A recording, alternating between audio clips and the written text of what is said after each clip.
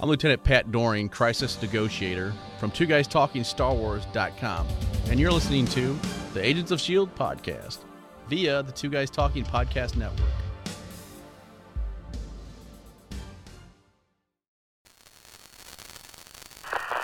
S.H.I.E.L.D.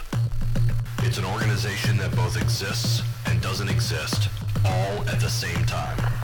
For those in the know, S.H.I.E.L.D., the Strategic Homeland Intervention, Enforcement and Logistics Division, is the counterterrorism and intelligence agency run by Director Nick Fury. Its global reach, with thousands of operatives with differing skill sets across the globe, continues to grow. S.H.I.E.L.D.'s activities have been documented for a long time, both in comic books and feature films.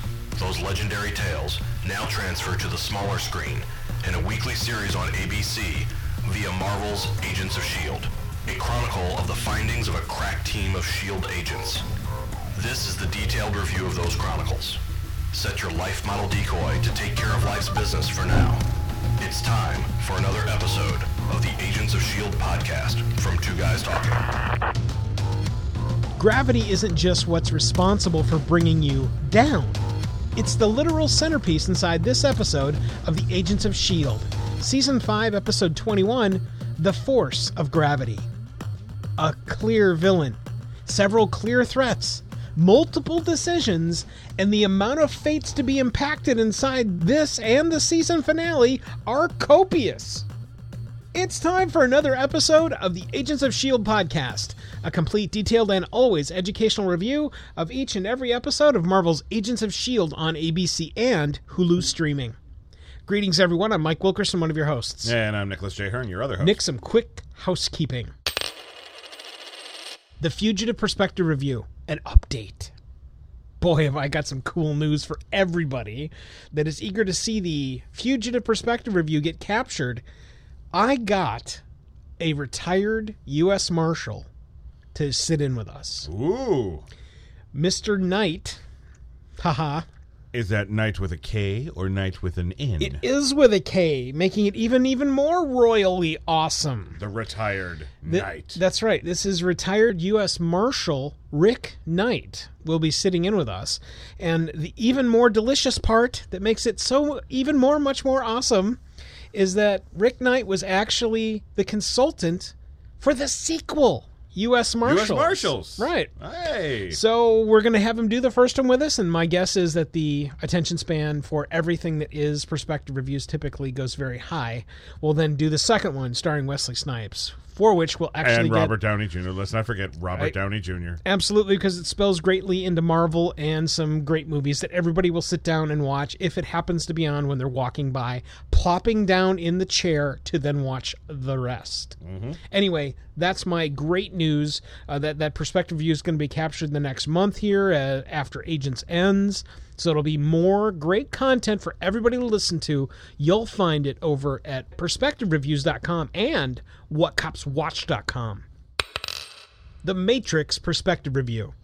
This was something that we put in the show notes for the last episode, but I wanted to make sure that we made a very bold, in-your-face point to go and listen to it, because to compile some incredibly deep and copious show notes, went back and listened to all of it, and dude, it is so awesome. Yeah. There's so much that still to this day rings inside of that movie that is just awesome. It is an incredibly well put together movie that has so many tendrils, and as I get older, I continue to find even more that crack open like a can of soda pop that I get to just drink liberally from. Right. It's awesome. I want all of you to go check it out right now over at twoguystalking.com/Matrix, where you'll find not only that file to listen to, but also the incredibly large listing of links that you can go to right now to learn more about the Matrix, but more importantly, about the weapons and how they are used from our sponsor and guest host inside that Perspective Review, Matt Bauer from Sovereign Arms. It's great stuff. Again, twoguystalking.com/Matrix. And if you listen, you might learn Kung Fu too. Whoa. All right, Nick, that's all I got for housekeeping this episode. It's time to get to the Agents of S.H.I.E.L.D. podcast. This time, Season 5, Episode 21. We're almost to the end. Almost. Almost to the end. The Force of Gravity. Sponsored by Acoustica's Mixed Craft Recording Software, Blogger's Bug, and the St. Charles Office Center.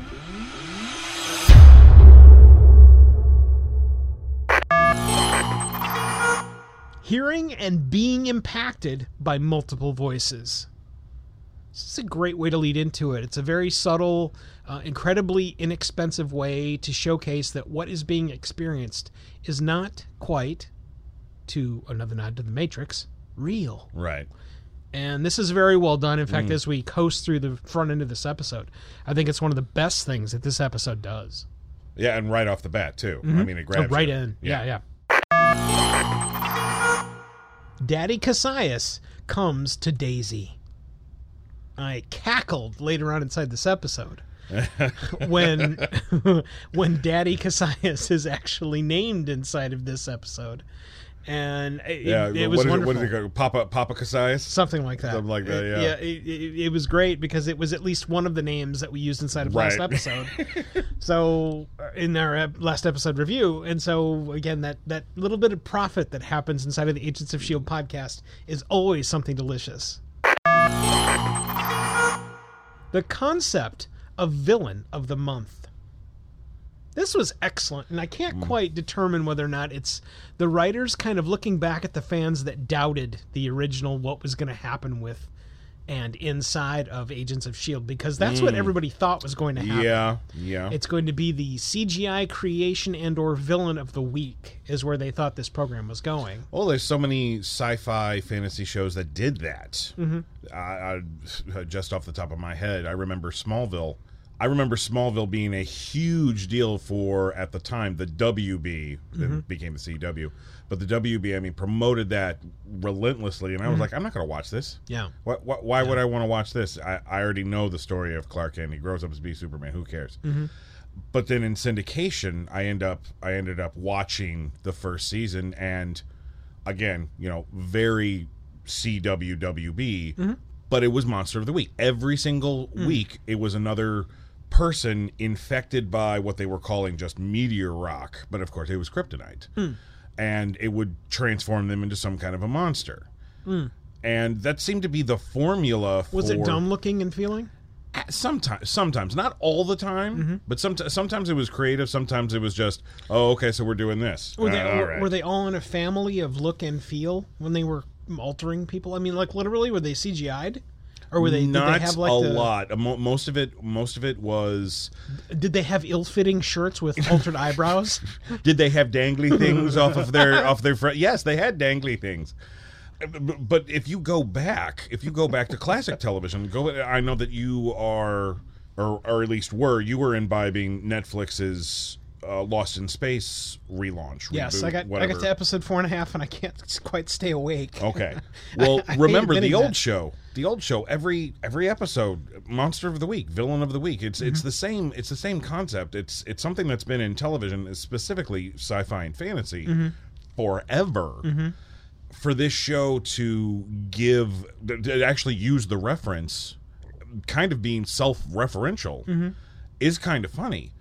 But really, when you look at this show does not have a villain of the week. It has a villain of the season, sometimes 2 or 3 villains of the season. Yeah, of the pod. Maybe. Yeah, it breaks the cycle of the villain of the week formula. And I love that. And the thing is that I think if people would have stuck around in the early days, they would have seen that. And I mean, now I'm telling people, I stopped watching Agents of S.H.I.E.L.D. before season 2 started. I was like, dude, where's your commitment? No, you gotta go back and give it another rewatch, because it does get better. Yeah, the only thing I can think there is that I still know people that have not taken in, not that I'm asking everybody to take in all, but I know people that have not taken in a lot of the Marvel Netflix offerings. Yeah.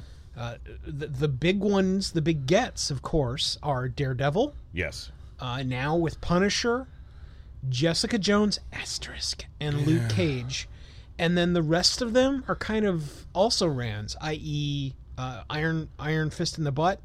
And then the Defenders, which I thought was equally as worthless as just about everything that happened inside of Iron Fist. I got nothing out of Defenders at all. I didn't think it was worth my time. Well, and I don't want to derail the review, but I'll just say this. Where Netflix is concerned, in my mind, they had a phase 1, and it was leading up to Defenders. And unfortunately, unlike the films, their phase 1 fizzled out.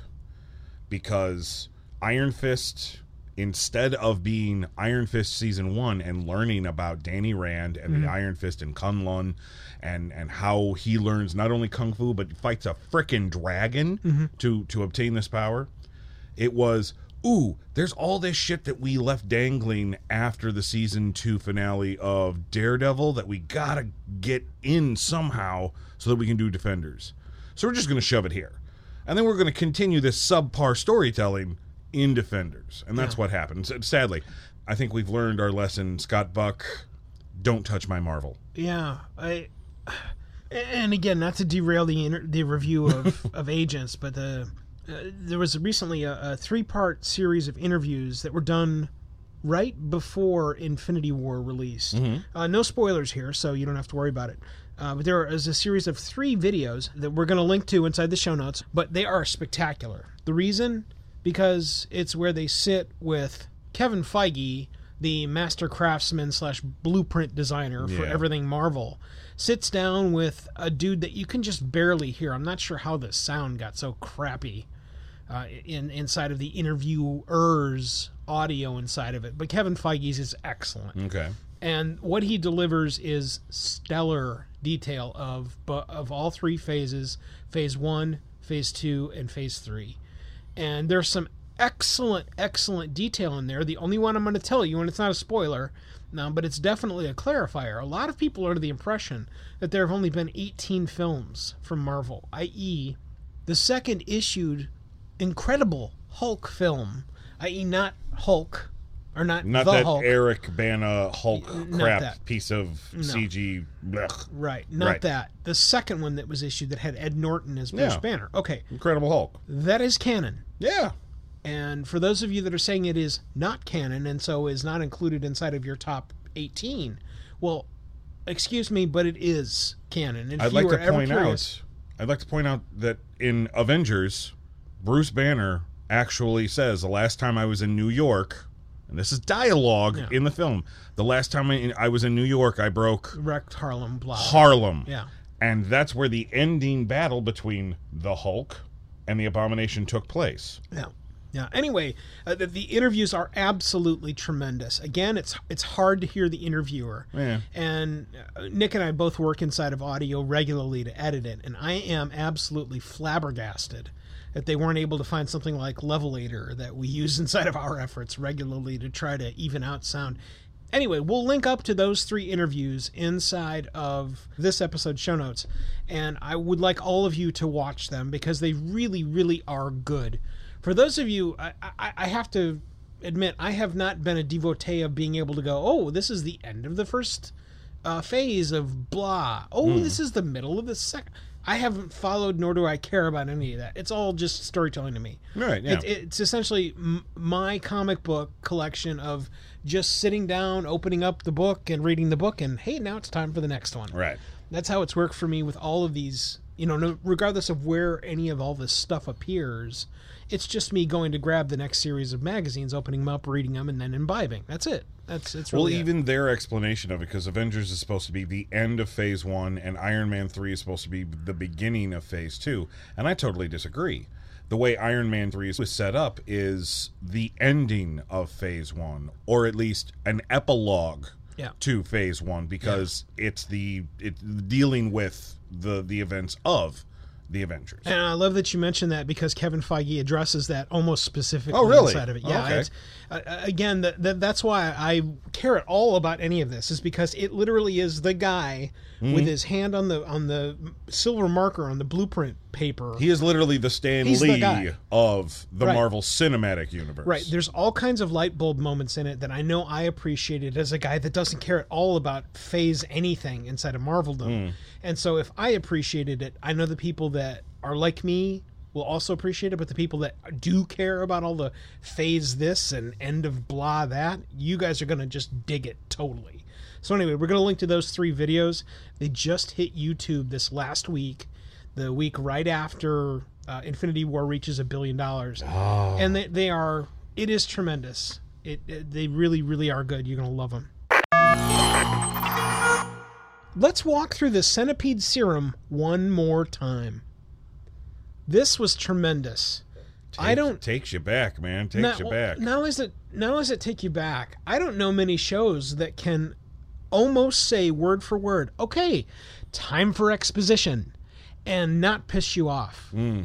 There are all kinds of television programs that I can name off the top of my head that do that, where they don't say the words, and now it's time for exposition. But what they do is they'll walk over to a table, and sure as damn time, it's time to just blather through the ABC equals D.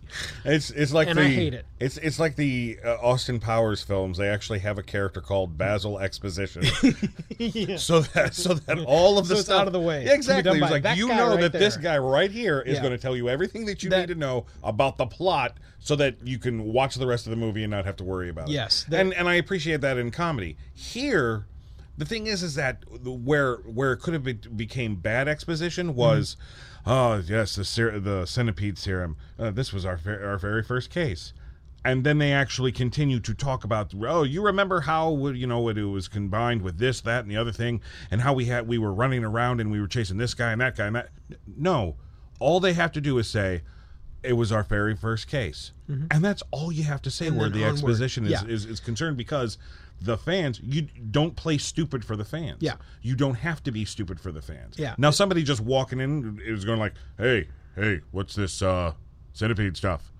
Then you have to pause the episode and tell your stupid friend, hey, take a hike. I'm watching my show. Yeah. If you want to know, Netflix has got all the seasons. You can get caught up, buddy. Yeah, well, this episode in particular, it's not that if you didn't pay attention, you would be lost in it. What will happen, though, if you're not paying attention, if you just kind of have that casual attention span inside this episode, you'll miss a lot of details that really will flesh out the episode. This was a very, very detailed episode that all twists into the positive with all of the details that, if you bother to pay attention, you will catch and then be able to throw into your enjoyment of the episode. And yet another reason to rewatch it as well. Oh, yeah. And again, the opening and closing of loops, something that my co-host over at WhatCopsWatch.com, Chief Kirsty Giuseppe, talks about all the time. Opening and closing loops is awesome, and it really does work when it happens.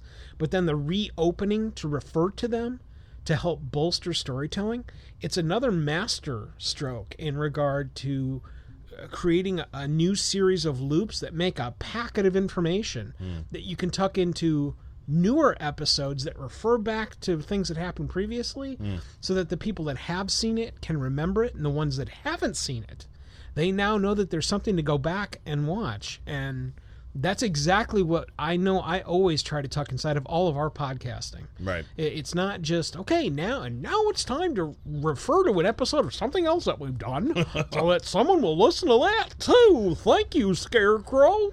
It has nothing to do with our episode review, but we're going to tell you to go and listen to something else we've done. No, everything that we talk about has meaning. There's always a meaning. The context of being able to use all of these threads to make this fabric, this tapestry of fandom, pop culture, and why we care at all about what we're talking about. I remember this specifically earlier this week. Nick and I were chatting after I just got done listening to the most recent episode of Agents of S.H.I.E.L.D., which, by the way, if you're a podcaster and you are not listening to your own podcast, a shame on you. I can't tell you how much I garner, even after I remember a lot of the things that I say. Right. It's not that I forget it. I remember it because I was there. But when it's pieced together, in particular ours that we're throwing through, thanks to Nick, but also the folks inside of our editor core, because it is being put together as a program for people, there's a difference between what I will just call a podcast and what you're hearing inside of something like the Agents of S.H.I.E.L.D. podcast. And what it came down to, I'm going to try and paraphrase the what I said it was, but it is essentially a focused pop culture referential captured conversation that is between On one side, someone just sitting down on a microphone, hitting the record button, blathering on for 55, 60 minutes. And on the other side, an audio book. We're smack dab in the middle to take all of the quality, to take all of the viewpoints, to take the quality of polished editing, to take details that you will not hear inside of other programming, our perspectives on whatever we're talking about, in this case, Agents of S.H.I.E.L.D., and give it to you inside of something entertaining. That's why we are who we are and what we are. That is not matched, in my opinion, by anyone else with what they're providing you in regard to podcasting. So anyway, the bottom line is that, again, taking the Centipede stuff and referring to it and then launching into this very focused, very quick exposition scene is brilliant move inside of the writer's set. Agreed. The timeless theory. Change the future by being audacious. At lunch today, I was with our co-podcaster, Kip Lewis, who has sat in on many a comic book perspective review that we've done. And he is watching a program called Timeless, which I watched the first, I think, season, maybe season and a half of. I think there was a Ben Franklin episode was the last one I saw.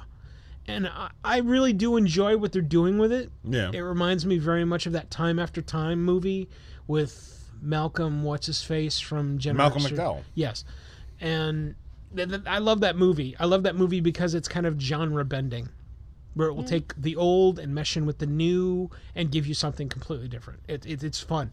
I also like a lot of the graphic novels that bother to do that. The stuff they did with Batman, where they take Batman and they shove him into the 1800s, stuff like that. Man, I love that. I slapped that up with a biscuit. Yes, Gotham by Gaslight. Yeah, awesome stuff. What Timeless does is it takes a version of history and then puts a really solid twist on it. It really is a good, solid program that has all kinds of twists and turnies. Unfortunately, it was cannon fodder for when I cut the cord. So for a period of time, I wasn't paying attention to it at all because I had DVR stockpiled a big bunch of it, and I just don't remember where I left off. Right. It's where I'm going to have to go back one weekend and just sit and do nothing but try and figure out exactly where I was, catch up, and then try and scoot back up to where I'm caught up. Anyway, I keep telling myself to do the same thing on Lost, and I just don't want to do it. well, that you got to find the time, and especially for Lost, you really got to have some attention span there because I couldn't do it. Anyway, what happens inside of Timeless is that Timeless is willing to change history. The difference is that they are willing to do it and leave it. So let's go make an incursion that saves John F. Kennedy. Okay. Yeah. You're going to destroy the space-time continuum, or at the very least, come back to a divergent timeline. Right. Well, no, because the team is in that, the soothsayer bubble of time will remain. So they still remember what time was. They'll remember everything that wasn't the way that it was. Yeah. But it's very Back to the Future. Nobody ever really talks about the Back to the Future trilogy, because after Marty returns home, you realize he walks in and then there's his family, completely different family. It's the same people, but they're not the same people. Right. He doesn't have any memory. Yeah. Right. He's not a loser, but he has no memory of why he's not a loser and why the family's not a loser. So just imagine Back to the Future 3.5, where Marty has to kind of reassimilate himself into a world that he has no idea what he's doing. Mm-hmm. But of course, we don't see that because, well, there's not enough time for that. Yeah. But that's really what happened. He comes back to a divergent timeline where things are changed, but he only remembers the way that it used to be. Right. Right. And again, that is really kind of a piece of what happens with Timeless. I mean, there's all kinds of other nuance and stuff that happens around it. It's really cool. There's a piece of spycraft in it. There's a piece of co-conspiratorship in it. There's even a lot of slats, and probably why I like it the most. There is a whole bunch of Quantum Leap flavor in it. Like huge. And so, I mean, I really, really enjoy this Until you said program. Quantum Leap, I could care less about Timeless. Now I actually might just give it a try. Yeah. It has a bunch of endearing messaging that doesn't feel saccharine, that is time based, that's wrapped with the characters like bacon around the episode. It especially as it started hitting its stride whenever I stopped watching. Right. I mean, it was good. I didn't have the time to watch, and the juggle of cutting the cord was too much to bear. Anyway, the Timeless theory, where I'm going with this, is that Timeless is willing to do what this episode is talking about. And I'm super jacked to see what happens inside the next episode because of it. Well, I'm just happy at the fact that it's also a character shift for Fitz. Yeah. And Jimmy even mentions it. It's nice to hear this coming from the man who used to believe that time can't be altered at all. So it does show that there is hope. Not only that, if you even want to say if there's hope, because me personally, the whole Mac and Fitz thing, where last episode Mac said, whatever's wrong with you, you need to fix it because something in you is broken. I don't necessarily disagree, but not to the extent that Mac is talking. I think Fitz needs to come to terms with what he's willing to do. Yeah. Fitz has cracked open the Swiss Army knife of we need to win, and Mac is not ready to look at the corkscrew and the tweezers pieces of the Swiss Army knife, where Fitz is going, okay, so we're going to start with the tweezers and the corkscrew because those are the tools you got to use. Right, yeah. And again, I love that. I love that somewhere in the writer's room, someone was able to say, what if they just do it? What if they just start having a discussion about, okay, we're going to change time. We're not going to try to save Phil Coulson. We're just going to do it. We're going to save Phil Coulson. Yeah. And I appreciate that. More importantly, I appreciate it because they're willing to say, let's have our characters have a conversation about this. Yes, all day long and twice on Sunday. I love stuff like this. Another Asian red shirt bites the dust. As fast as he came on the screen, he's sent packing on the screen. Sayonara. This was probably the most worthless red shirt scene that I can remember inside of the program, so much so that I think it was just used because of a piece of dialogue that was then used later, or I guess to assert the power of Graviton / Talbot. I guess. I mean, my question is if they knew that Agent, and they even mentioned his name in the episode, and for the love of me, I can't remember it. So sadly, I'm just going to refer to him as Agent Redshirt. If they knew Agent Redshirt was there and he gets gravitoned into the hole and either crushed like grape or sliced open by weird wackadoo space pirates, we don't know. But if they knew he was there, why didn't they take the time to look and see if there was anybody else right there? That was strange. It was extremely strange. Yes, it was strange, and it feels like it was expedited to just get done with it. And the reason why I asked if it was just maybe a nod to see if we could acknowledge Talbot's power quick. That's what it felt like. But the thing is that it wasn't necessarily Talbot's power either, because the lights were flickering and it went dark in that area. Right. So was it the creatures that grabbed him, or was it Graviton that grabbed him? They didn't really make that clear. But once he falls into the hole, you hear that whole... Yeah. So is that his throat being slit, or is that him being crushed like grape? I'm not entirely sure, and it's where... I could probably watch the episode again and maybe garner some more detail. But it moves fast enough through it that it doesn't bother me. But it's something I definitely wrote down because previously, we've had okay, Hamilton, we need you to... Oh, yes, sir. That's a great move, sir. I'll get right on that. Clackety-clack on a keyboard or something. And then there's some sound or some more dialogue or whatever. And that's been the piece of what wasn't quite a red shirt yet. And then eventually they just show up and they get shot or whatever. We didn't get that at all for this character, at all. A casual glance to Infinity War events in New York. This time it's done way more, I'll say RoboCop style, because it's done with a television screen and some text, rather than it actually being commentary outright in your face-ness. and it's good. All of this is excellent peanut butter on the sandwich that I want to continue to take bites of so that I get a full tummy. Some people, and I know, and at times I could be one of those people, some people may actually wish, well, why didn't we actually have two reporters sitting there talking about the devastation in New York and actually naming characters from the Infinity War movie by name? Reporters on the scene saw Tony Stark, also known as Iron Man, fighting some alien creature. Why didn't we get that? Well, because we don't need that. If you saw Infinity War, then you don't need that. Yeah. So anybody who's listening to this podcast, the movie has been out now, what, 3 weeks? Stop waiting. Don't be like me with Star Wars: The Last Jedi and wait months and months and months. Years. Not years, months. If you are waiting for I don't know what you're waiting for. Run. Don't walk. Run now to go see Infinity War because you're missing out. The devastation, just what they show, is a fraction of a fraction of a fraction of the real devastation that happens in that movie. Yeah, and how they handle it so subduely. Yeah. Because Max just watching it is like, oh, wow, that looks bad. Guess what? It's even worse when you're there. When you're there. Yeah. The real answer to the question is, why don't they show a couple of reporters detailing this in depth? And the answer is not only because you can go and watch Infinity War. You don't need it. Well, no, it's even better than that. It's everybody did go see Infinity War. That's why it made $1 billion in a weekend.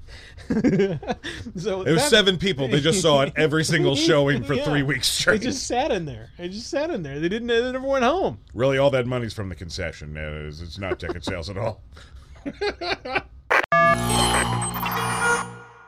Finally, the Hand is doing something.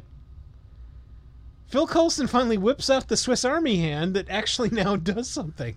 And I was so happy, even though he was just like using it as an X-ray device to see what was behind door number 4. Oh, yeah. At least it's doing something. It is one of the underused pieces that... please don't send hate mail about me hating on Phil's hand. My hate, if you want to call it that, is on the not utilization and or not just making him snap it off or something. I was looking for something because this hand that he has on is not just... It's not where he went to Macy's and ripped off the left hand of a mannequin somewhere and shoved it into the slot that it's not just a prosthetic hand that allows me to be able to open doors and hold a nice frothy beer. It's a tool. It is a tool, but the thing is, it's a Swiss Army knife. But yes, here's my rebuttal. If Phil Coulson relied on his go-go gadget robot hand all the time, then that's who Phil Coulson would be associated with. And the fact that he doesn't, and the fact that he only uses it sparingly, reminds us, oh, hey, he's got a special hand. His hand can do some shit.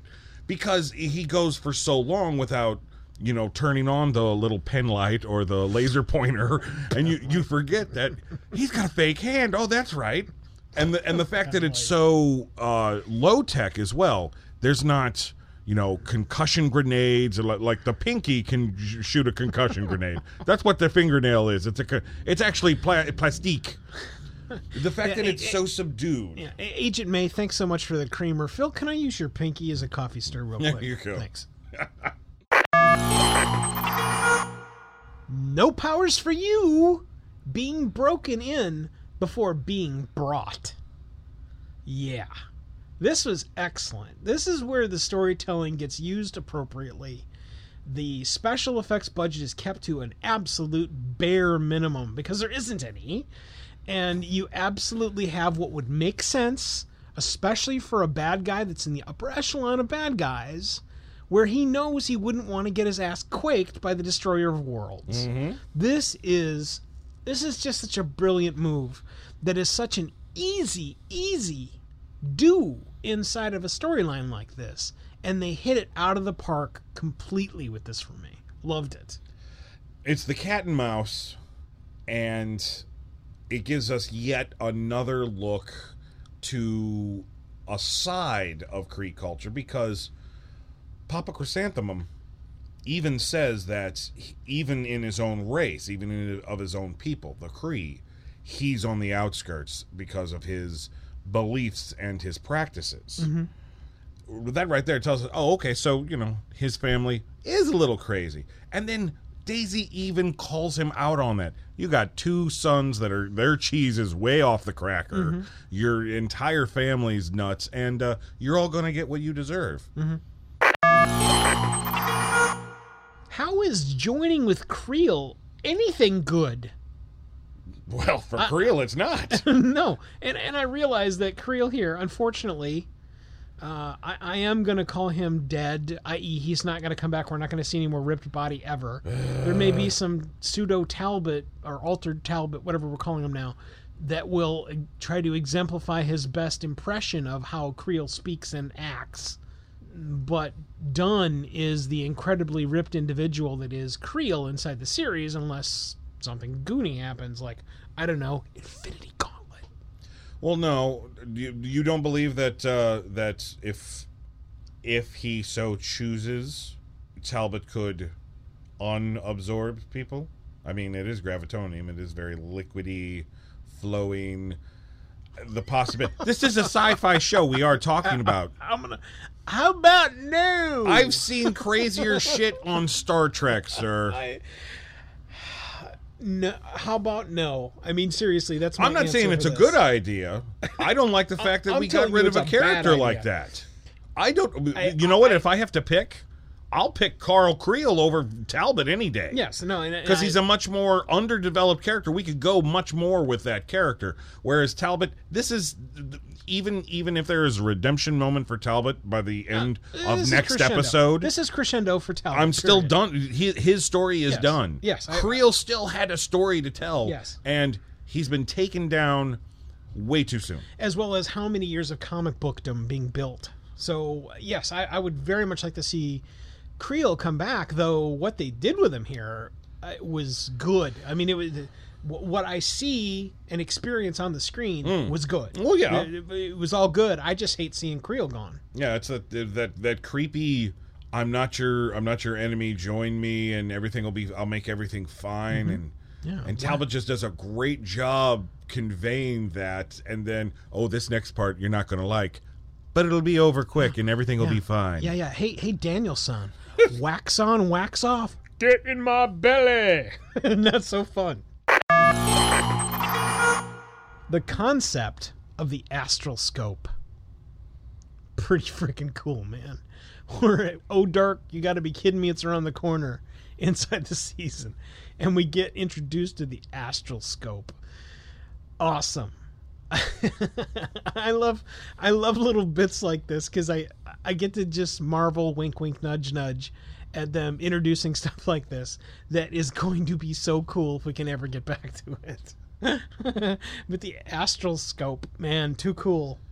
I also believe that this is more connected to the technology Deke was using in the future when we met him. Yeah, I agree with that. That created that getaway bar for the people on the lighthouse.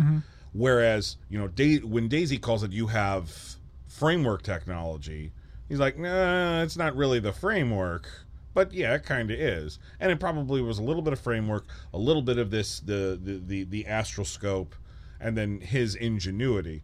But it's nice to know that the Kree are also creepy people who want to create in your mind holodecks, just like crazy AIs here on Earth. The concept of superhero waterboarding.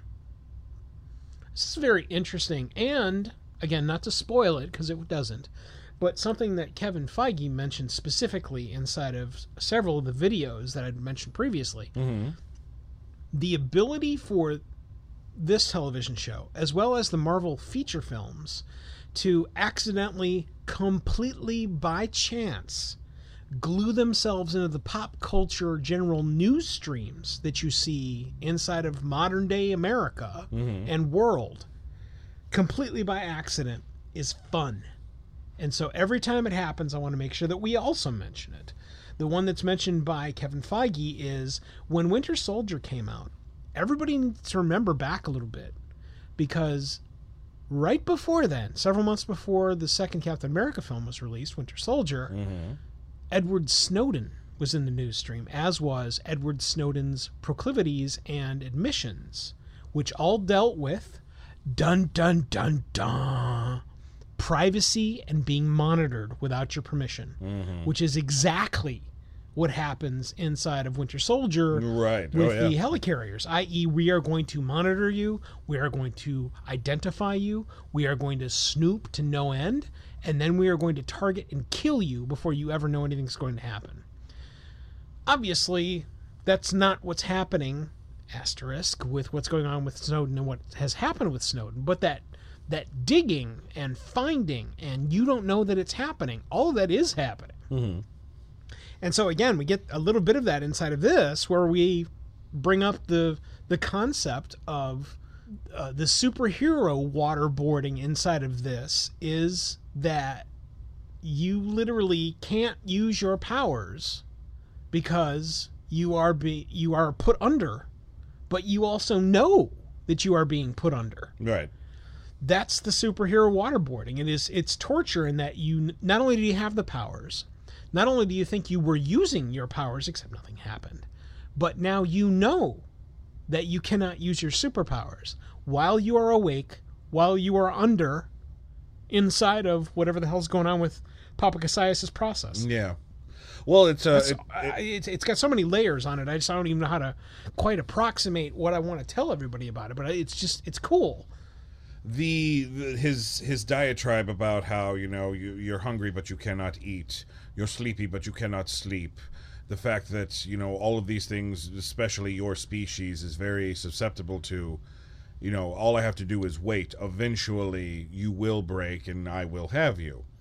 I think that's, and I don't want to say social commentary, but I believe that's basically the thinking of anybody that wants to try to break another person, to deprive senses to an end so as to get what you want. Right. That is exactly what that is. That is, yeah. It's torture and it's slavery. The thing is, though, and of course, it's Daisy. She even says, she warns him at the beginning of the conversation. It's like, oh, so this isn't real. Okay, not my first rodeo when it comes to being in a virtual world. I am the destroyer of worlds. Wow.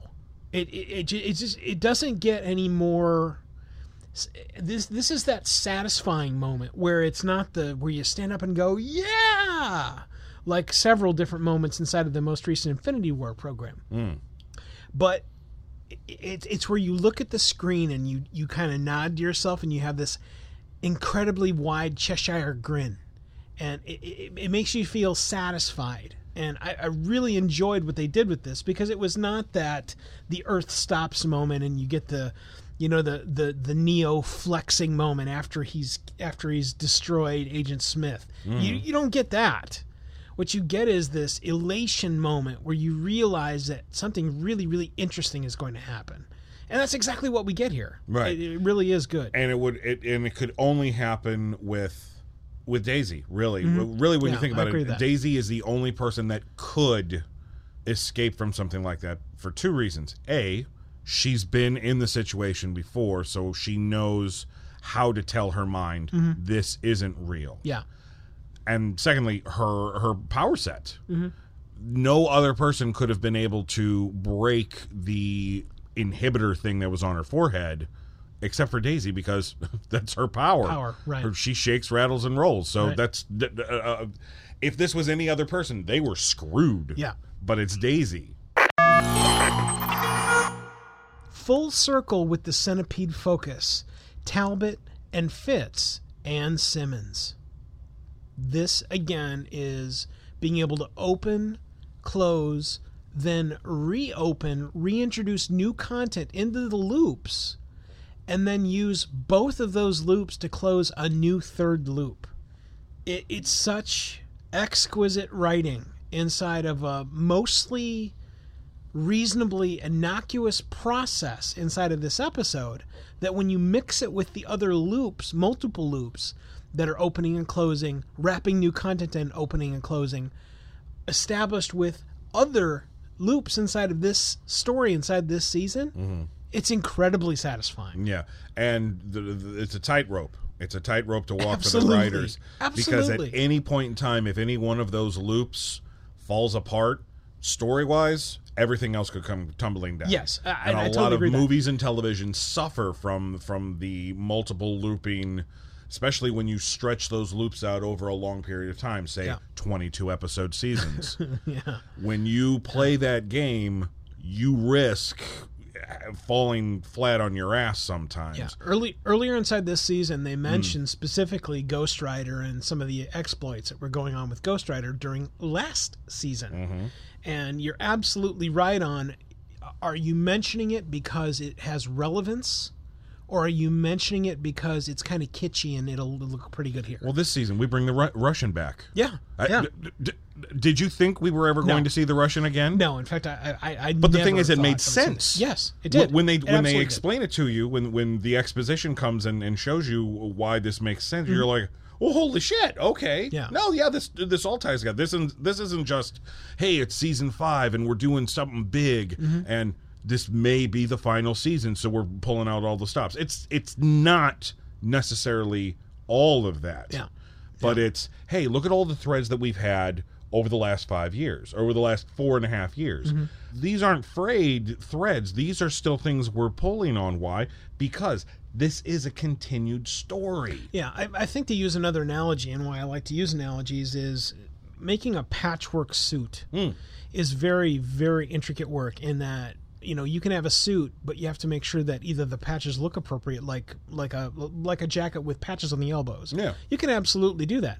But you start putting 6 or 8 patches on a jacket, it's going to start looking goofy. Yeah. Stuff that you'd get out of a really, really bad secondhand store someplace. And that's what you can't afford inside of a program like this. So you've got to have, if you're going to put the patches on, they've got to be squarely on the elbows, appropriately adorned so that you don't look like a dumbass. And man, this is just, it's masterful story writing. Building in the human factor for a villain.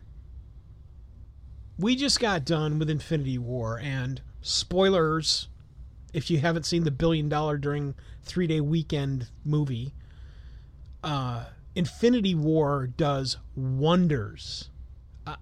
Wonders is not even, it's not even close to being good enough.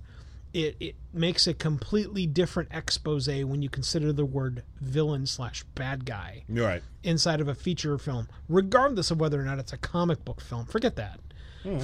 Start thinking about villains in general. Right. And start thinking about putting Thanos in it, because it's huge.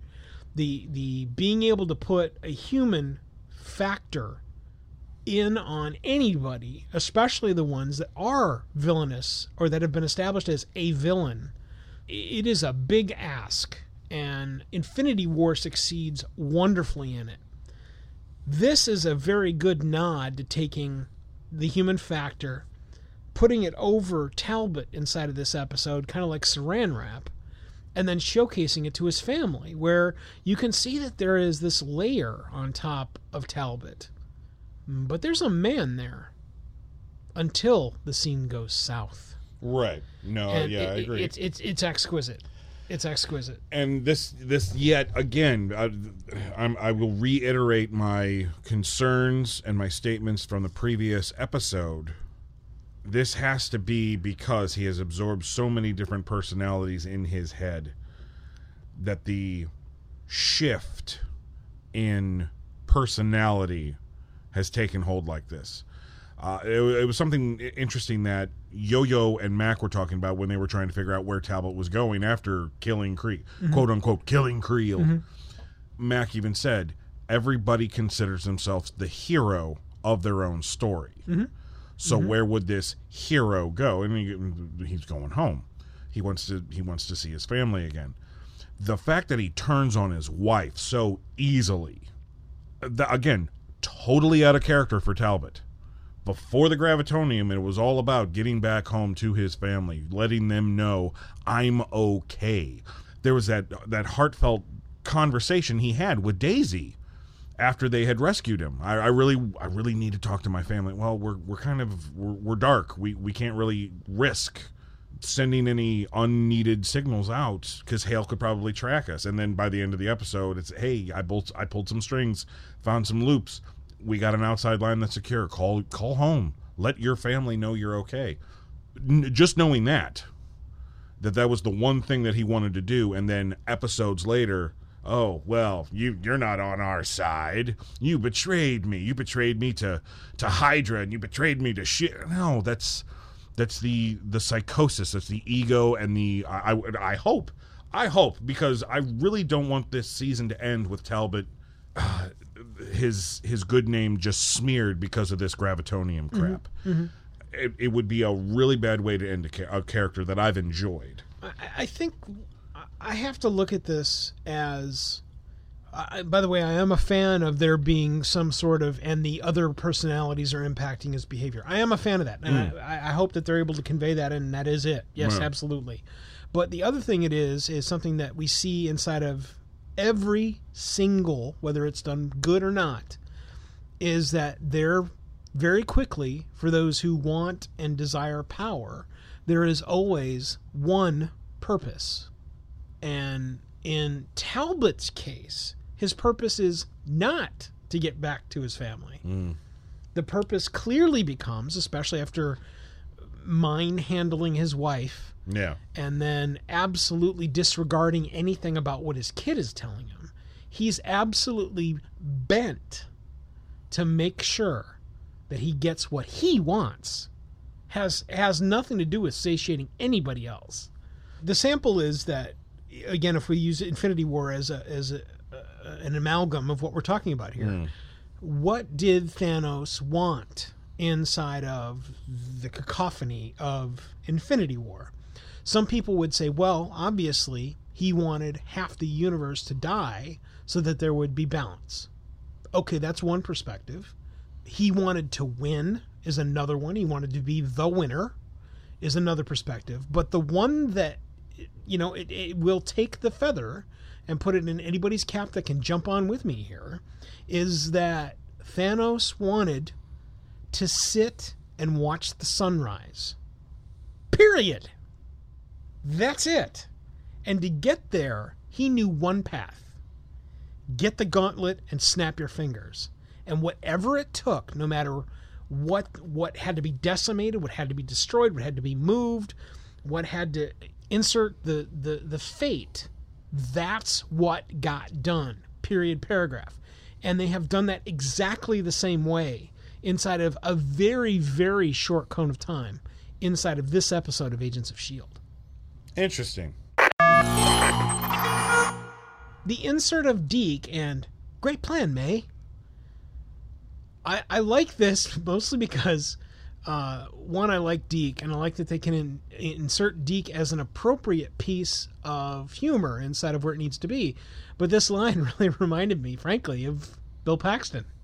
Oh, Yeah, good idea. Remember that from Aliens? Right. It was absolutely the exact same flavor that was inside of Deke inside this episode at that point. Now, see, I went Ghostbusters. That was your plan, May? Get her? Yeah, see, I don't think he was being sarcastic, though. Well, technically, Venkman wasn't being sarcastic either, but it just came off that way because it's Bill Murray. Yeah.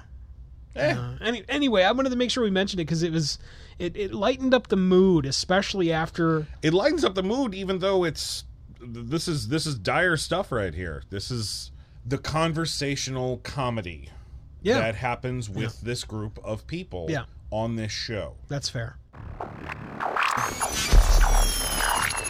Talking tech. The opportunity to talk tech. It's been a while. It's been a while, but there's actually quite a bit of tech inside this episode. This time we're going to focus on the navigation, weapon systems, and a new target graphics that are used inside of this. Of the things we saw inside this episode, though, I've got to tell you, all the outside ship stuff, once again... beautiful. Just beyond beautiful. But you know what, this stuff was sharp. This stuff showed me that there was more than just this empty silver room on this spaceship. Because I was nitpicking about that last episode. You were, and I actually I got a little bit more critical in my view. Actually, that's not entirely true. Instead of watching it on the same screen that I typically watch, I actually watched it here with Kip Lewis, our fellow podcaster in comic book podcasting crime. I watched it here inside of Two Guys Talking West Studio, which has a completely different style screen. And so there's a lot more detail that is on this screen that isn't on the one that I have at home.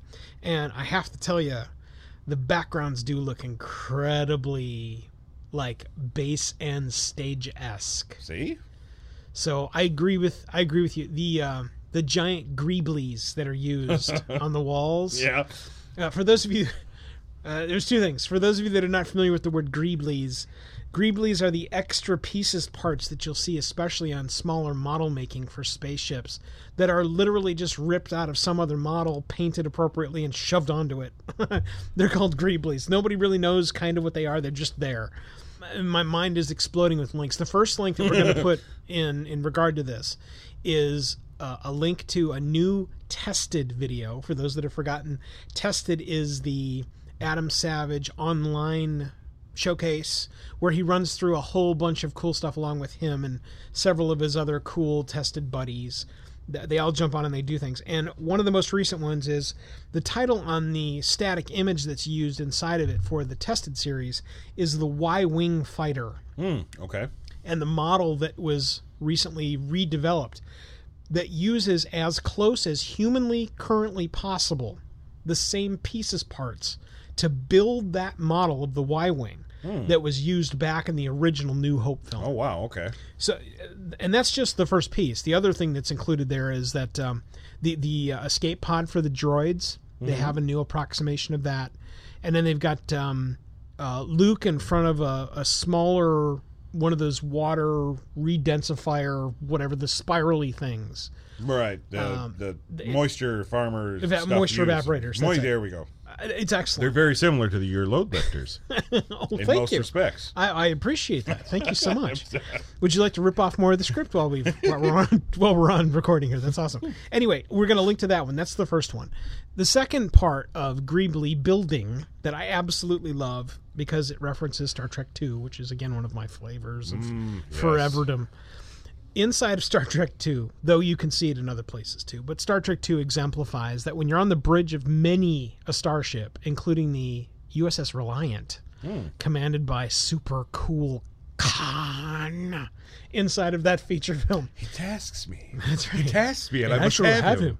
I'll chase him round the moons of Nibia and round perdition's flames before I give him up. Shall we quote that entire movie too? We can do that too. Oh man, it's so delicious. I just love that film. Anyway, inside of that bridge and many a bridge for many, many years, you will note, this may be beyond you. I can't believe I'm saying that. I can't believe how old I'm getting. Anyway, the gist is that for those of you that remember film strips inside of your Scholastic experience, which I'm assuming you don't. Yeah, I remember. thanks. I know of them. Thanks so much. I know of them. I can remember when there were wheels on cars. Anyway, the gist is that there used to be these things called film strips, and what they were essentially movies.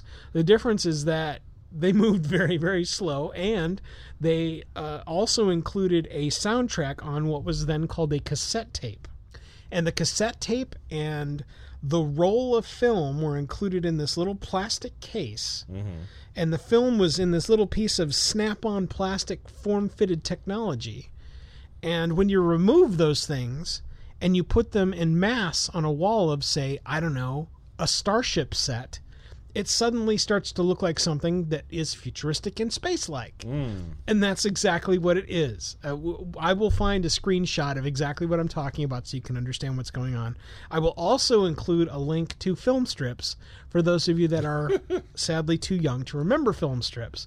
But essentially, film strips, you'd put the reel of film in, you'd cue up make sure it's rewound, be kind, rewind. Well, yes, of course. Make sure you put in the audio cassette, you snap it in, you close the top, and you push play. And it would play, and every time you'd hear this noise, then you would then go to the next slide in the film that would give you a piece of visual presentation to accompany the audio presentation. Eventually, this machination became automated, and then suddenly there were no more film strips. Oh. Yeah.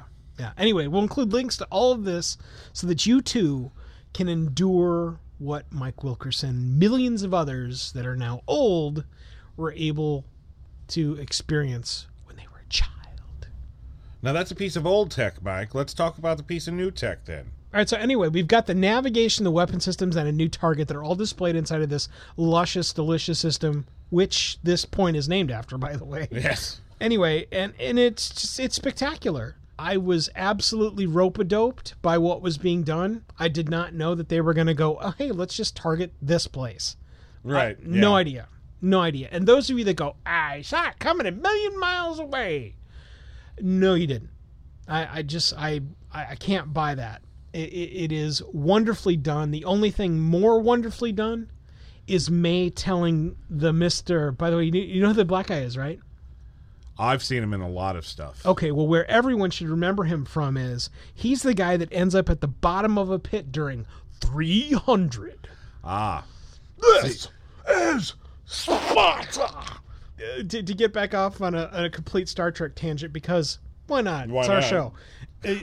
Star Trek, I wanted to mention a piece inside of the original series, which those of you that are young, you might not even remember that there is an original series that Star Trek is actually based on, where there was the original Captain Kirk.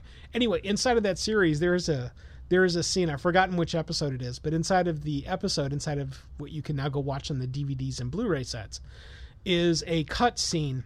It's got to be on YouTube. In fact, I think I've seen it on YouTube. And it's a scene where this guy comes out and he's commanding these troops to skewer them. So the line is, skewer them. And the guy cannot pull off the word skewer. Yeah. And so he walks onto set and he launches his spear or his sword forward and he goes, screw them. It is hilarity. We'll try and find it on YouTube. In what way, sir? It's super delicious, and every time I hear the words that refer to the word skewer, I always think of that guy in that scene. It's super tasty. Anyway, we're wondering what you thought was a great use of tech inside of this episode. Let us know what you think by going to our Facebook presence. That's facebook.com/Shield Podcast. Fill in the details on what you thought was a great talking tech moment, or chime in on any one of the threads that's already there. A Carol Ann mention. This is again going back to before a lot of you were probably born. Not me. I was alive for this. Yeah, but you're absolutely skewed because of the context of what's going on here inside of this reference. Inside of the closed captioning inside of this episode, again, my total nod to every closed captioning, especially now. They really have taken it to a completely different level. Yeah. But inside of the closed captioning, this is the section where Daisy looks up into the camera / across your shoulder and says, "They're here." And for those of you that are way too young, you would never remember that this is a reference to little Carol Ann inside of Poltergeist. Yes. However, thanks to the closed captioning, it literally says, as Carol Ann, ... As she says, wow, they're here. Now that's some sophisticated, that's awesome. Some sophisticated stuff right there. I love that, and as a member of the deaf and hard of hearing community myself, it is a wonderful nod to not just help people that cannot hear with what is being delivered, but to then ask the question. Because what doesn't happen inside of this, it doesn't go, as Carol Ann, as seen inside of the 1980 whatever Poltergeist film. That's not what this says. It doesn't say anything like it. It just says, as Carol Ann, ... You can then ask the question and then get on the internet and go find who Carol Ann is. Right. I love that. It instantly becomes a piece of educational moment. Rather than just crap that's delivered on screen, crap in, crap out, who cares, next episode. It's something else, and that's why I tell everybody, turn on the captioning and learn some more stuff that's going on around you. The life debt concept. Almost. This was fun and a nod to Star Wars. Mm-hmm. In fact, in 3 weeks, we're going to have another Star Wars feature film, which Nick will get to seeing in about 2026. Oh, no, I'll be there opening weekend. Oh, you will? Why is that? Well, because Because you love Chewbacca. Well, I do I love love the Chewbacca. Millennium Falcon. And Lando Calrissian, thank you very much. But Hello, my name is Lando Calrissian. I'm the- the administrator of this facility. that's right. The reason why I didn't see The Last Jedi in theaters was because it came out at the end of my wife's last semester in nursing school. No time. Absolutely no time. I'm not allowed to go see any of those films without my wife present. And any listeners who are married can understand what I'm talking about. I understand your... No, Mike I don't. Mike does whatever he wants. That's the thing. Mike does whatever he wants. I'm Mike Wilkson, and I'll do what I want. But this Bottom line time is that around, Nick I'll be there opening weekend because my wife's not in school anymore. Bottom line is that Nick... While this was supposed to be a show and a bullet point about the Agents of S.H.I.E.L.D. on ABC and Hulu streaming... You made it about Star Wars again. I have, and in fact, this is to affirm. Congratulations. This is to affirm that Nicholas Q. Cage, whatever your name is, Do I need to start wearing a name tag? has now seen The Last Jedi. Yeah, I have seen. How Yes, I awesome have. is that? Everybody, Finally. stop and give Nick a round of applause. I was that last guy. I was that last holdout. So now we can start referring to a movie that is more Now than 6 any of months your old. references to Last Jedi, I'll finally get. Oh, awesome.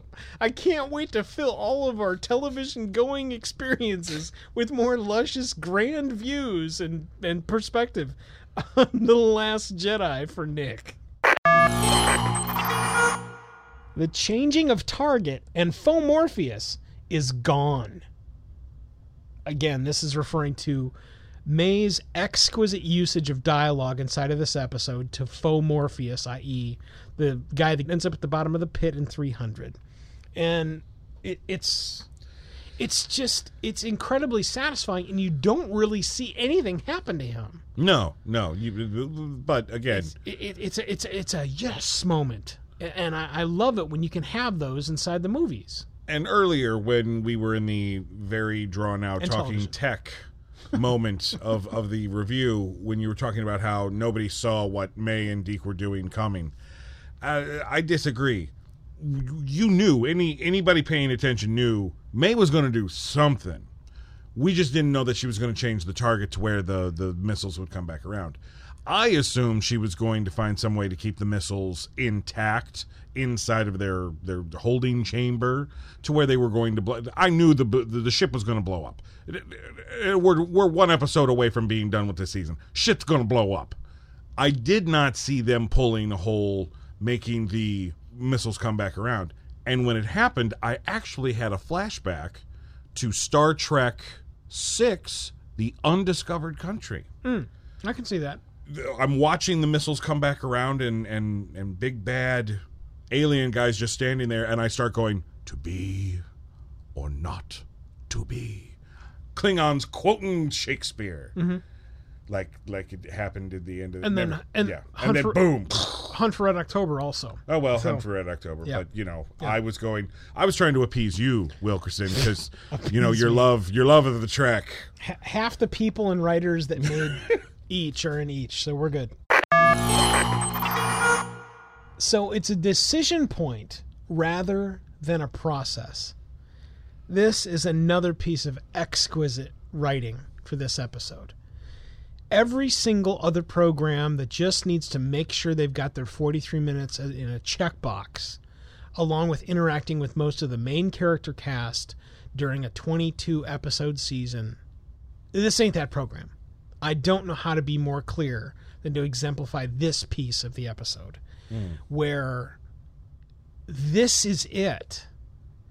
If you didn't understand where we are as we get towards the end of this episode, it becomes so crystal clear. But until you're told exactly what the potential values are and what the absolute there will be costs are, this is it. And it is exquisitely done. This is one of those moments where you don't, and I know last episode you said that until you hear that they're not renewed, you're going on the fact, oh, they're renewed, they're just not telling us. I would like to hope that, but I hate this silence. So I'm in the opposite boat. I'm in the negative boat. I kind of feel like this is it. We're getting near the end. And this right here, I remember how we talked about how there was no way in the world they'd be able to wrap everything up in 2 episodes. Well, guess what? They've just made it really easy. And I'm not talking about character interactions. Those, of course, you can't wrap those up in an episode. But the whole point of this season, they've just made it really clear right now. It does come down to a decision. You either save Phil Coulson or you stop Graviton. And that's it. That's how you wrap up a season's worth of, ooh, what's going to happen and how will they save the world? No, this is it. It's we either do this or we do that. Mm-hmm. Mm-hmm. And it's kind of scary because now going into the last episode of the season and possibly the last episode of this show, where do we go from here? What decision would you make, Mike? The answer is I wouldn't make a decision. That's what I love about my perspective when I watch things like this. Is I don't make the decision. I make the plan to watch the next episode. And I can't wait. Now see me. It has absolutely saved me from, especially for feature films. Infinity War is a perfect example. I could pine and complain and nitpick and bitch and whine about all the things that are missing, and there are. Don't get us wrong about Infinity War. Right. There are many things that are amiss or skewed or not quite appropriate inside of what happens inside of Infinity War. But rather than jump in and pull the ripcord on, I can't believe they did this, I'm way more in the boat of I cannot wait to see what they come up with to join as and then next on our story. And the next week in our story is going to be for what happens here. It's exactly the same thing here for me. It's that you get towards the end of the episode before the stinger and you are literally just agape where you just go. Yeah. And there's a beat and there's an inhale where nobody's breathing. Snap to black. Yes. That process for me is what makes so much more in the way of especially good solid television writing way more satisfying for me. Mm-hmm. Is when they're able to allow me to do that at the end, and then they polished it off with a stinger inside this episode. Well, so, right. Yay. I love this show because they're willing to do things like that. And then again allow you to think. It really, really is good. But my point was I was asking you to put yourself in the place of the characters of the show, the decision making. Mm-hmm. What do? I kill Graviton. You kill Graviton. Yes. You let Phil Coulson die. Yes. You know what? You want to know my answer? Yeah. I don't kill Mike Wilkerson so that Phil will live. No. Well, that doesn't. You're not. Are you Graviton? How do you know? I don't. But this is a safe place. You can tell. You know my solution? I don't believe in a no-win scenario. Oh God. That's right. Quoting Wrath of Khan Look yet at him again. going again inside the episode to Star Trek II. A 40-year-old, 10-year-old listens and prepares to convey the future in a drawing. Dude, if you thought the decision point was the eek, you gotta be kidding me moment inside this episode, the stinger at the end of this episode is just freaking exquisite. It again, it launches you into a cataclysm of, wait a second. You mean I gotta wait 6 days? And I love it. It's the miniature sandwich, almost quite literally, because they're able to wrap in what's going on in New York to Infinity War. It's the mini Infinity War sandwich that you get to take a bite of 3 weeks after Infinity War finishes. Mm-hmm. I love it. I absolutely love it. And even though, and I said this last episode, even though it's not one episode that's the direct tie-in, it's several episodes because, like I said, 3. The story in Infinity War takes place over days. I mean, there's a period of time, so one could believe that these last 3 episodes of this season are taking place during the events of that film, which is great. My thing about this stinger is that, yes, Graviton, all imposing and creepy, but Robin's powers don't work like that. You know, you're going to tell me where that Gravitonium is. Is she? Is she really? Because up until now, she's not linear. Right, but you're missing the point, I think. And I don't know. I could be totally wrong. Tell me what's the point that I'm missing. The point is that all he knows and will accept is that she can draw the future. He has no idea of the nuance that is enclosed. Yeah, no, and I get that, and that's because that right there is another layer of 7-layer dip to put on the fact that this is not really Talbot. This is an amalgam of Talbot with all these different personalities on him. Right. Because Talbot would know that's not how it works. Right. Because he's interacted before. I don't disagree with that. I don't think that that's material at this point. The bottom line is that he walks up to her and he cajoles her. He doesn't threaten her. Yet. But, right. Which we know is coming. I mean, are we serious? He's going to look at a piece of paper and go, that doesn't look like what I want. Why don't you try again? Well, I mean, can you not smell that coming? Give me what I want or I'm going to absorb your mother. Well, better yet, I'll absorb you and then I'll just know what I need. Because listen, we're still on the timeline here. That we're still in the loop. We know that Robin loses her mother and May becomes her new mom. Well, Robin's mom is still there. You think she's going to live through this season if they don't break the loop somehow? I don't know. In my mind, next episode, if Talbot doesn't get what he wants, I'm absorbing Mommy. Right, but remember that in a previous portion of this episode, we're talking about changing the future intentionally with to be audacious. Right. To be audacious, change the future as we see fit and to go. And I would provide you a supposition that was put to me by Kip that is total conjecture based on nothing but us sitting here and watching the episode. Okay. He's not the dive into spoilerific what's going on in the intertubes. So those of you that are listening right now, just take a chill pill and listen for a moment, knowing that none of this is canon/spilled spoilerage, nothing. It's two other guys, sitting and watching the episode and then sitting down for a few minutes chiming about it before podcaster Kip left.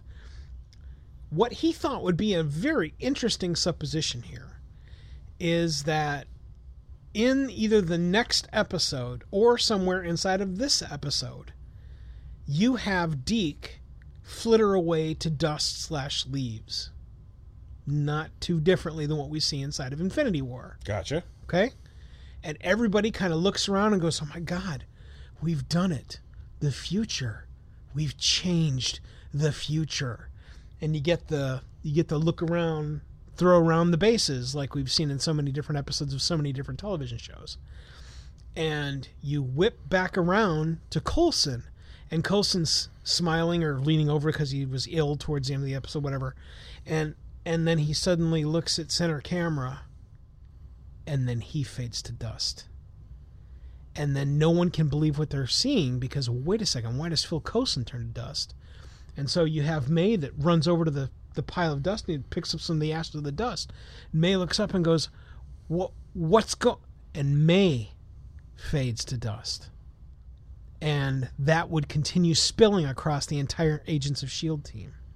Oh, you want the whole team to fade to dust? Again, going back to last episode, I don't believe the entire team's going to fade to dust. Right. The entire Avengers didn't fade to dust. Right. Hold on to the supposition. And what is happening here is, again, it's a potential time amalgam, which all the gloves come off when you start talking about time. It's the wonder and the vanity that Marvel has taken by utilizing the time stone almost irrevocably inside of what we're talking about here. Again, this isn't a supposition or what we think is going to happen inside of the next Infinity War film. but it is where all of these things could play, not only to just bolster everything that happens inside of Agents of S.H.I.E.L.D. with the team disappears. And remember that 2 months ago now, we knew and have heard that they wrote it so that if that's the way it ends, then that's the way it ends. Mm-hmm. Okay, well, the entire team getting gone? That's an end. That is an absolutely viable end that I think would be a very interesting exclamation point inside of what we see here. An interesting one, but not one that I'm willing to accept. Mm-hmm. There's better ways to do that. It makes more sense if only half of them disappear for the other half to mourn the loss of said characters. Right. Remember, though, it's not half a group, though. I understand that. Okay. It's half the known. It's half the universe. It's half the universe. But as we saw in Infinity War, not everybody we know disappears. Not even half of them. The majority of the characters disappeared, but not all of them. Right. But I am certain that someplace inside of math, if we took a room of the people that we see there and just decided, okay, half the universe goes away, my guess is that the math would play that we would see most of those people disappear. I really do agree. believe that. Most. Okay. Not all. Most. Okay. Well, bottom line, it could be all or not. Bottom line is what was being fostered, I think, is incredibly salient. Last episode we talked about bleeding into Infinity War so wonderfully. Well, you talk about bleeding super wonderfully into Infinity War. I don't know how it could bleed better than that. Well, not only that, but moving forward, if there's a season 6, it would air and then end literally right around the same time as Avengers Part 4, the follow-up to Infinity War. Mm-hmm. And let's just say, hypothetically, if half the universe is gone, well, let's say this fourth movie, we save the universe, and half of the universe comes back. So here you go. You have an opportunity to have a season 6 of Agents of S.H.I.E.L.D. where it's a handful of people left from the original iteration with new characters picking up. And hell, it may even be like a completely new show. But then by the end of that season, you're able to get those characters back. Or some of them. I mean, maybe I don't think that everybody that disappeared into dust, I don't believe everybody is going to be able to come back from dust. Mm-hmm. Most of them will. But just throwing it out there, that would change the show. Yet again, we would have a very different season 6, like we've had a very different season 5 and a very different season 4. Yeah, I think what I want to exemplify by our discussion here, which is a complete derailment. Well, yeah, we've gone from we've destroyed what trying we were, to focusing on push a little child to draw me a picture of where the Gravitonium is. We were trying to focus on Robin and how she is going to convey the future, which she still is somehow. I also think that that's a potential storyline waiting to happen, where whatever she draws, she's just jerking him around, dude. We don't know the extent to which she can or can't draw, especially when the chips are down. We don't know any of that. No, we don't. And we have to wait for another week. Right. I would love it if the writers are bold enough and risk-taking enough to throw that being risk-averse, especially at the end of what could be a complete show, and really throw it to the wind. True. And I'd love to see that. My thing is that I don't want to see that at the cost of changing a character just because that's what we have to do for the story. Robin, up to this point, has not behaved in a linear fashion. As a matter of fact, the last time we saw her, she was in the future. Mm-hmm. Her future self was reacting to May as mommy. Right. Remember though, it's a future self with a mommy. Right. And again, I understand that, but we've been talked about this loop. Mm-hmm. I'm sick of loop. Future's not set. About loop, dude. Future's not set. Up until this point, technically, it has been where all of our characters are concerned until now. Where's Yo-Yo's arms? They're Future's gone. Not set. No, they're not. They're on her arms. They're not. She has no arms. She has metal arms. Where are her metal arms? Where are her real arms? They're gone. Right. Just like the ones from the future. Sure. So, again, you and I can debate time travel mechanics on a different podcast. My thing is that if all of a sudden Robin starts drawing exactly what he wants to see or starts talking about exactly what he wants to know, then that is changing the character from what we have seen up to this point. Mm-hmm. And for me, that's just bad storytelling. You don't change the character to facilitate the story. You make the story work with the way that you've developed the character. Mm-hmm. I am reasonably certain that this show will take a bold step in the next episode. I really am. Stay tuned. We're running long inside this episode, but man, it sure is tasty. We're going to take a break here during the Agents of S.H.I.E.L.D. podcast, Season 5, Episode 21, The Force of Gravity. We will be right back.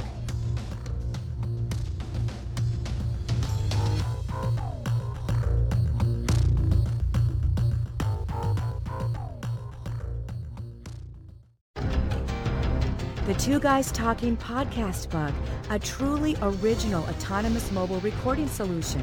Get bit by the podcast bug. www.podcastbug.com.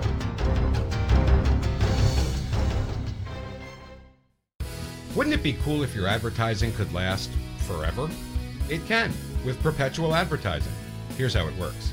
Magazine, radio, and television ads are efforts that people might see or hear once, and then they're lost forever.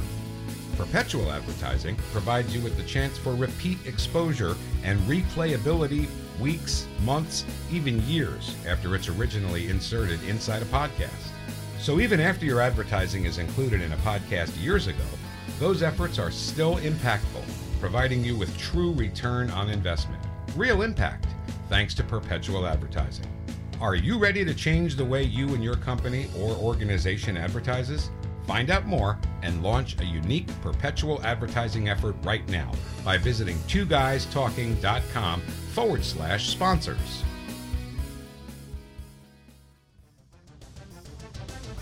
It doesn't always come fast, but it's always free. Join Officer Tommy Model and learn more about vital building blocks when it comes to security and law enforcement during the Free Field Training Podcast. freefieldtrainingpodcast.com. That's freefieldtrainingpodcast.com.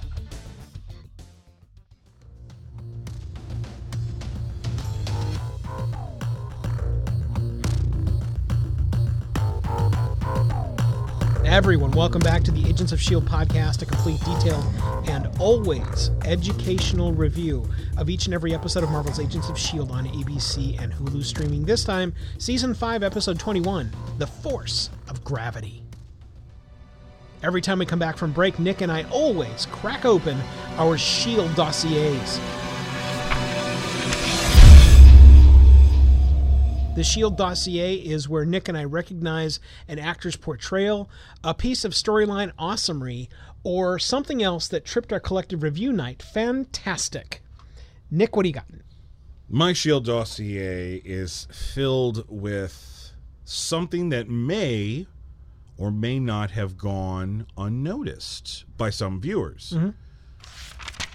While May is fighting off tall drink of water alien guy and Deke is scrambling around trying to get the coordinates correct so that they can get back to the lighthouse, mm-hmm. he's running around activating things and looking at stuff on the bridge, and he comes across navigation. Mm-hmm. And one part of the navigation pulls up this giant star chart. It's not just the Milky Way, it's the galaxy. Mm-hmm. And before he moves on to another console, he grabs the orb, the cylinder, the whatever you want to call it, the information that has this star chart. He grabs that and says, maybe take this just in case, and puts it in his pocket. Mm-hmm. Now just imagine the possibility of where this show could go next season, because we do have a Zephyr that can fly in space. Mm-hmm. Could we be planting the possible seeds of interstellar travel in the next season? And if not in the next season, in a new show that may have some of our characters jump over to? Or, even better, like I said last episode, the concept of sword.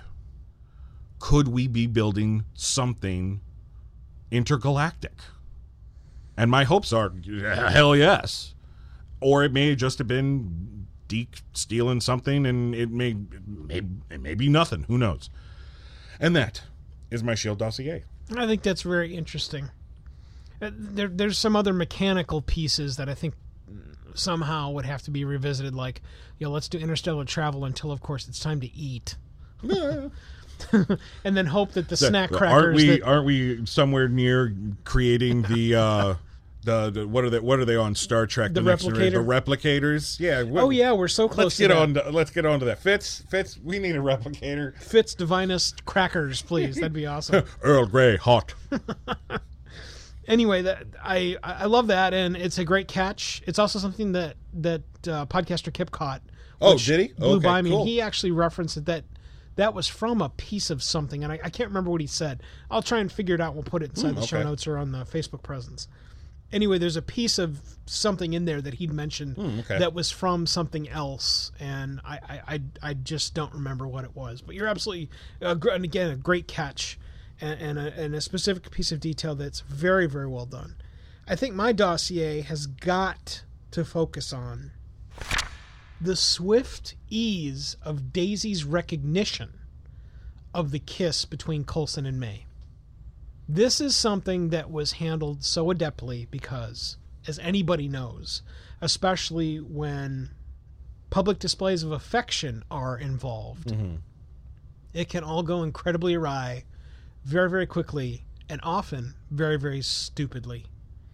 And each of the interactions that Daisy provides here are playful, they are quick, and the storyline runs underneath it so fast. It's absolutely perfect.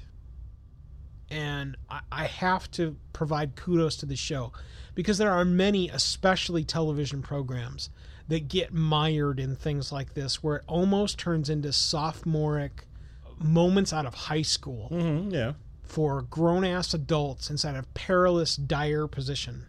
And it's usually a younger generation reacting to almost an older always. generation. It's like, ew, stop that, get a room. Yeah. I'm going to be physically ill. And rather than it descending into any of that, it's playful, it's appropriate, and in particular, Phil Coulson's response is back. I mean, it's spot on. It's spot on and exactly where it needed to be, which affirms to me that we not only have an exquisite acting cast, but a brilliant room full of writers that understand the nuances of the characters, which is so key to this program and the success of what's happening in Marvel all over the board. Without having those handholds, you have something very different that would happen, especially here inside of a 43-minute showcase where there are no options. Right. You have the stinger. You can have a little bit of play with the internet, yes. But in general, this has to be a formula, and the formula has got to work. We've seen it inside of this show even, where the formula doesn't work. And it doesn't crash and burn, but it sure does smell funny. It smells like you're making peanut butter toast in the oven, except you let it cook too long. That's what happens with this show, is where you go, man, do you smell that peanut butter toast? Wait a minute, what the hell happened? And then it's done, and then you've got another offering of peanut butter toast that's perfect. You sit there and you take bites of it and you eat it all. And that's what they've done here inside with this scene. I loved it. That's where we ask you guys what's inside of your dossier for this episode. Season 5, Episode 21, The Force of Gravity. Let us know what you think by going over to our website. That's agentsofshield.tv. Click anywhere on the right-hand side of the page. Fill out the quick web form and tell us what you think. Nick, the rating has become a fun, not joke, inside of this program, but it sure is fun to play with. No, there are no changes to the scale this week or any other. The scale works thusly. 10 is on top of the heap. A literal explosion in space, somehow with fire, smoke, and sound. A 1 is on the other end. Everything starts at a 7, which is an average. The numbers go up with positives, the numbers go down with negatives. And Nick, there are no halvesies. Nick, what do you got? Not going to mince words this week. 10. This is a 10 episode. I was concerned during my viewing that, wrongly so, of course, but I was concerned that, they're going to pull out all the stops on the last episode. So this one's probably going to be, just maybe a 9 or an 8. They're going to do something just slow and easy. No, of course not. And I don't know why I felt that way. There was just something. I was kind of apprehensive about watching the episode this morning. I woke up and was like, okay, it's available. I know I have to review this later on today, but do I want to watch this now? Something bad's going to happen. And even though nothing horribly bad happened, bad things did happen. So, yeah, it's a 10. I don't know how I could convey my admiration for the whole process that this show goes through, from the writing, the set decoration, the costuming, the acting, the directing. It's all stellar. And I am going to be extremely upset if within the next week or two I don't see something online that says, "Hey, guess what? The show that show that you love, it's coming back." If I don't see that, I'm going to a little part of me will die, Mike. A little part of me will die if I don't have my Agents of S.H.I.E.L.D. every week, or at least every week during the airing season. Yeah. I can totally see that now. I think a 10 is a great number. In fact, it's the same number I have. Not surprisingly, this is a 10 episode for me, and the numbers are many. To latch onto your analogy of, it's going to be because they got to lay it all out on the last episode, so meh. That sounds nothing like me whatsoever. Sounds That's a horrible exactly the same. of me. Look, man, I work in sound. All right. I see. The bottom line of what we're talking about here is that this episode, much like many of the other episodes inside of not just this season but this series, this is the white-hot engine of a locomotive that is, inside of this episode, been shoveled with piles of coal. Oh, yeah. And it's getting even hotter revving towards what I cannot possibly wait for in our episode next week that will be issued for both you and I via Hulu streaming. And it's going to be epic. It will provide us with a final series of letters inside of the script for what is this season and potentially the series. So I have to give them credit already for being able to tell us as fans that if this is it, then fear not, you are going to get something of value. And I can't express that deeper enough than just recently, Fox has thrown, I think it's between 13 and 17 different programs completely under the bus of you're not going to finish, but you're done. Yeah. And I don't see that happening with this show. Again, you and I are on kind of polar opposites on that. But I do not see that happening with this show. But if it did have to happen, it's not going to suffer from what every single television program nowadays traditionally does, which is, hey, thanks for coming in. Sorry we had to end on the 8th of a 22-episode season, but too bad for you. Have a good one. And I don't want to be part of any program that does that to me. I really do want an end. It doesn't have to be the epic end maybe that the writers were originally maybe thinking about, but it does need to be it needs to be an end. I need to get to the end of a book where I see, and the hero does blah, and then I see the word dash FIN. I need that. I need that inside of television programming.